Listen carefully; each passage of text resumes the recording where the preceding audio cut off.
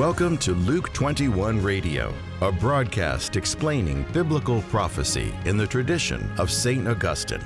And now, from Greenville, South Carolina, here's your host, Steve Wood. Hello, this is Steve Wood, and welcome to Luke 21.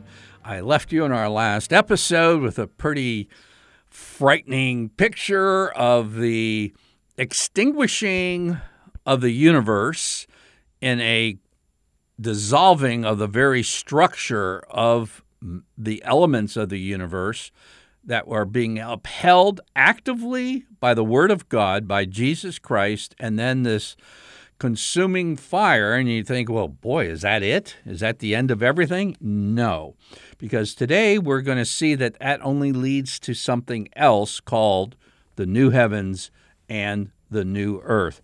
To put it in context, 2 Peter chapter 3 and verse 10, it says, "But the day of the Lord is the second coming.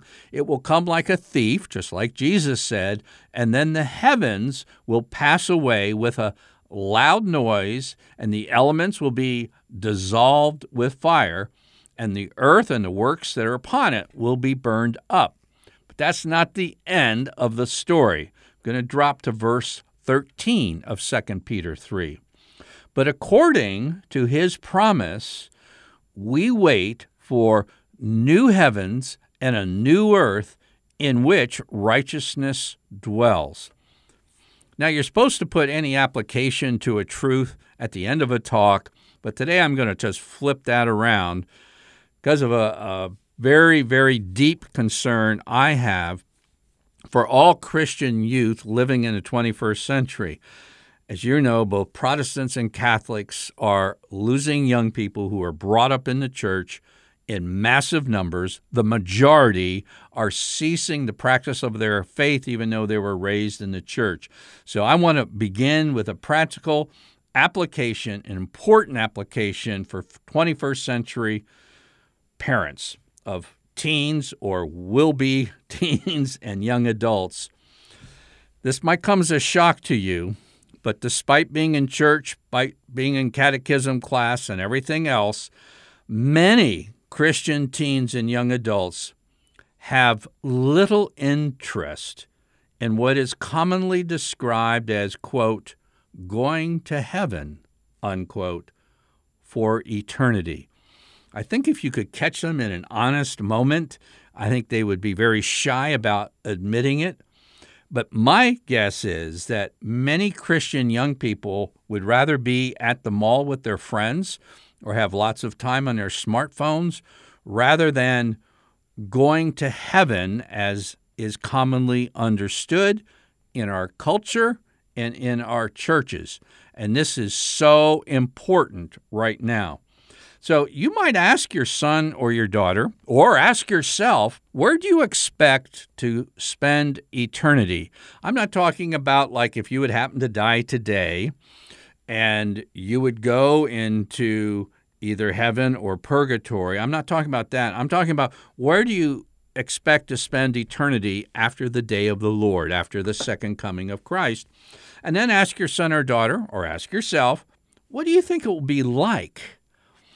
And I'm just going to, probably in a condensed form, characterize it. Well, it's maybe something like a eternal life where you're kind of like a ghost and kind of like a person. It's a ghost-like existence, and you can kind of see you, but you're semi-transparent with your body. But there are streets of gold and Elvis-like mansions. And this is the most horrible translation imaginable for the topic that I'm talking about. In the King James Version, in John chapter 14, Jesus said, "And there are many mansions." And that word in the original language doesn't mean like an Elvis mansion or a Bill Gates home or something like that. It's simply an abiding place, a dwelling place. It speaks of the ultimate close union between God and his people. And for instance, if you want to understand what John 14, the many mansions in the King James is saying, you turn to Ezekiel 37, verse 27, and the promise, prophetic promise, it says, "My dwelling place shall be with them.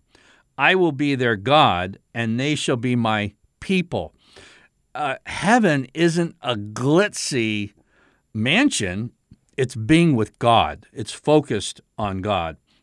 And because so many people have this conception of heaven, I recommend to you a country and western song by Craig Campbell entitled "The Outskirts of Heaven." And his grandfather told him about the streets of gold and all this kind of stuff. And he says, really, I'd prefer, a little modest house with some big trees and some acreage and a stream with fish in the stream and all that.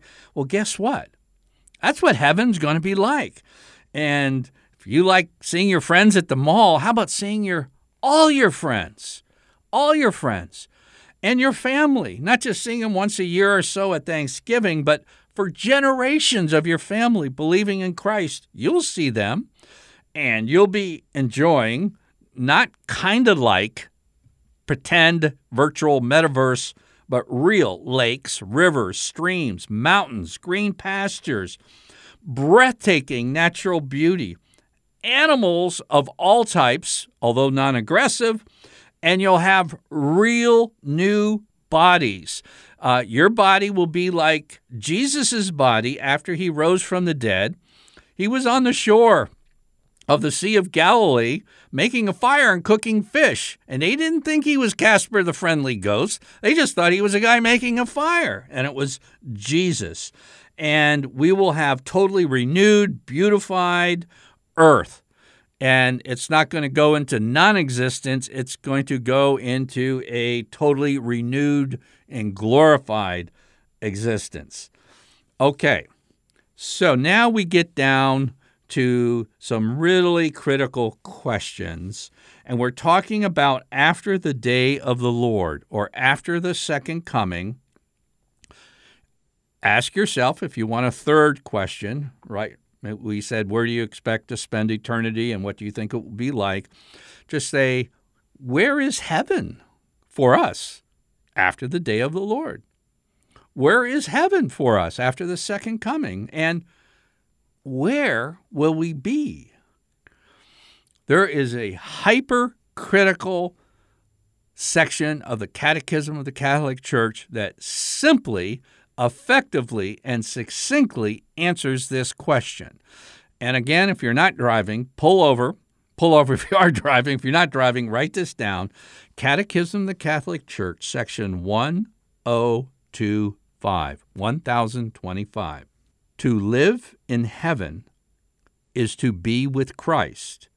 The elect live in Christ. Okay? So according to the Catechism, I fully agree, heaven is where Jesus is. So then the ultimate question on this topic, so where is Jesus after the second coming? Where is Jesus after the day of the Lord? Well, this isn't hard to find because you find the same context in Revelation 21. There's only two real passages in the New Testament that explicitly talks about this new heaven and new earth. It's Revelation 21 and 2 Peter 3, and then Isaiah 65 and 66 in the Old Testament. But in Revelation it says, "Then I saw a new heaven and a new earth." This is exactly what 2 Peter is saying. "For the first heaven and the first earth has passed away, and I saw the holy city, New Jerusalem, coming down out of heaven." See, all the hymns, and there's hundreds of really lousy hymns and even homily and preaching statements that talk about us always going to heaven. Well, that's true prior to the second coming, prior to the day of the Lord. But for eternity future, we don't go up, heaven comes down. And I heard a loud voice, so you shouldn't be able to miss this one, a loud voice from the throne, and who's on the throne? Jesus Christ our Lord. that says, quote, "Behold, the dwelling of God is with men." That's exactly what John 14, the mansions mistranslation, was trying to say. "And he will dwell with them, and they shall be his people, and God himself will be with them." Well, if they come down from heaven to earth, and heaven is where Jesus is, where is Jesus after the day of the Lord? He's on the new earth. In Revelation 21:4, "And he will wipe away every tear from their eyes, and death shall be no more. And he'll sit upon the throne, saying, Behold, I make all things new." And he says, "Write this, for these words are trustworthy and true." All right, let's just get started. What will the new earth be like? Well, for one, it is going to be an extremely happy place. If you like happiness and joy and gladness, Isaiah 65:17 says, "Behold, I create a new heavens and a new earth. The former stuff shall not be remembered or come to mind," verse 18, "but be glad and rejoice forever in that which I create." What? The new heavens and new earth. "For behold, I create a joy, and her people to be a gladness." Second, it'll be a gardener's paradise, and I hope people have some time in their life to get their hands in the dirt. I think it's very healthy to human beings. I have studied both horticulture and psychology, and I know that people who are depressed and stressed, if they just simply get their hands dirty in a greenhouse or a garden, all that goes away. Well, anyhow, new heavens and a new earth is going to be a gardener's paradise. Again, Isaiah 65, verse 21, "They'll build houses and inhabit them. They shall plant vineyards and eat their fruit." You're not going to sit around and do nothing. Be like Garden of Eden. Adam and Eve were to tend paradise, not to just veg out, so to speak. And in case you happen to be an animal lover, it'll be an animal lover's paradise. And it says, "The wolf and the lamb shall graze together, and the lion shall eat straw like the ox, and they shall not hurt or destroy on all my holy mountain." Let me come back to where I began with the application. Mom and Dad, you're probably going to have to teach this, because there's very, very few Protestant or Catholic teachers and preachers and catechists explaining this. On the evangelical side, a man named Randy Alcorn does a very good job of this. On the Catholic side, not quite as much, okay? So what you want to do is like take your kids on the ride on the Blue Ridge Parkway. Billy Graham thought that the Western Carolina mountains, which go up into Virginia, were the nicest place in the world, and I happen to agree with Billy Graham. So if you want to see what the new heavens would be like, take a ride in the Blue Ridge Parkway with your family and tell your kids as you're visiting, this is something like what the new heavens and the new earth will be like, and we'll all be together to enjoy it. Or if you live somewhere far away, find your nicest national park or go to the Sequoia National Forest and just tell your kids, as we're all going to be together with grandma and grandpa and aunt and uncle and so, if we're faithful to Christ and be enjoying this forever. I'm Steve Wood, your host, and you've been listening to episode 307 of Luke 21 Radio.